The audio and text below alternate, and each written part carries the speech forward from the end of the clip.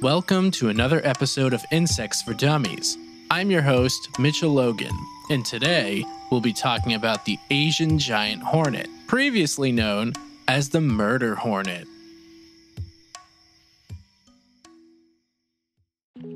Okay, let's start with some background. The Asian giant hornet, known as Vespa mandarinia, is the world's largest hornet, and as you would expect, it is native to Asia, being found across East Asia, South Asia, and mainland Southeast Asia. In Japan, it's called the O Suzumebachi, which translates to giant sparrow bee. In Japan, all wasps and bees fall under the umbrella term hachi, which means bee, and as a result, there are a bunch of entertaining names, like sparrow bee and bear bee.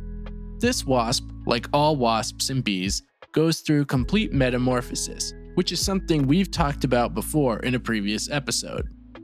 The giant sparrow wasp begins its life cycle in the spring after a gravid queen builds her nest. The wasps prefer to make their nests on the ground, either at the base of a tree or inside dead trees, which makes sense because these guys actually don't like extreme temperature shifts. They prefer more mild climates and cannot survive in places that get too cold or even too hot. Another interesting behavioral trait is that the wasps prefer to stay near their colony, and they won't venture very far. Mating takes place in the fall, and the queen will then spend the winter somewhere safe before starting her colony in the spring. The giant sparrow wasp has a body length of around 45 millimeters, which is 1 3/4 inches, and the wingspan ends up around 3 inches in length. The queens are larger, with their average length being 2 inches. The wasp used to have 3 subspecies, but recent taxonomy has changed, and now all 3 are being listed under the same species name, just with different color morphs. The faces of these hornets are unmistakable, with 2 big cartoonish teardrop compound eyes and 3 simple eyes on the forehead in the shape of a triangle. The mandibles on these guys are also nothing to scoff at because they're very large. These wasps are also not your typical bright yellow. They sport a burnt, slightly orange tinge with an all-black thorax, which is the center body segment of all insects. Anyway, back to the topic at hand. This giant hornet got its initial name of murder hornet for its tactics and ability to completely destroy a honeybee hive. The wasps use their strong mandibles to decapitate honeybees, and one wasp alone is able to kill 40 bees or more in a single minute. This destructive behavior is known as the slaughter phase, and a few of these hornets can destroy an entire colony of honeybees in under 90 minutes. Typically, these wasps are solitary, but in late summer and fall, they begin to have coordinated attacks on hives, making them even more dangerous to honeybees. One worker wasp will mark a hive with a pheromone, telling her sisters that she's found a suitable food source. And not too long after, a group of wasps will begin slaughtering the hive and using the honeybee eggs, larvae, and pupae for food in their growing colonies. Wendy, I'm home.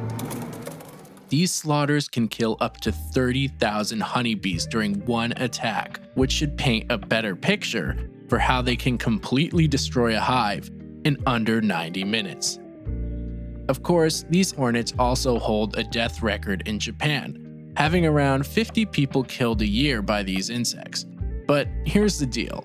A lot of deaths are caused by anaphylactic shock, or being stung by many within a short time span. One wasp is not enough to kill you, not even 2. Yes, they are huge, and yes, they can be very scary, but not nearly as scary as they were made out to be. At least not to an adult human anyway. That being said, you definitely should not try and aggravate one, because the sting is incredibly painful, and they can sometimes attack in groups, especially during late summer or fall. So the best advice if you find one is to let them do their thing and avoid making a scene. Nowadays, these hornets are going by a new name, which is the northern giant hornet, and people are guiding others away from using murder in the name, simply because it invokes a lot of unnecessary fear and hate, towards a wasp that really isn't going to hunt you down. You might be wondering how honeybees are still a thing in Asian countries where these wasps are abundant. And like all living things, the eastern honeybees have evolved a special tactic for killing the hornets before they can cause a problem. In Japan, this behavior has been well studied and documented, so I'm able to share it with you now. Once a wasp enters a hive, the bees begin forming a ball surrounding the hornet and vibrating their wings to roast it with heat. This wing vibrating ball of bees can sustain a temperature of 46 degrees Celsius, which is 114 degrees Fahrenheit. This is over the acceptable threshold for wasps, but just under for bees, which keeps them alive after the invader has died. It's not a complete victory though, because the bees do lose some life after burning through such an intense attack. Another thing to note is that the bees who took part in the first attack are pre-primed for a second and third attack, causing them to always be on the front line of defense. Unfortunately, the Western honeybees haven't evolved such a technique because they never needed one, which means that if these giant hornets were to be introduced into a Western country, it could cause some major problems for beekeepers. Now, on the topic of introductions, it just so happens that the northern giant hornet managed to make its way into Western Canada in 2019, where it was found on Vancouver Island. The hornets were then reported in Washington state by December of that year. In 2020, the first nest was located and destroyed by attaching radio trackers to captured individuals. Talk about entomology espionage.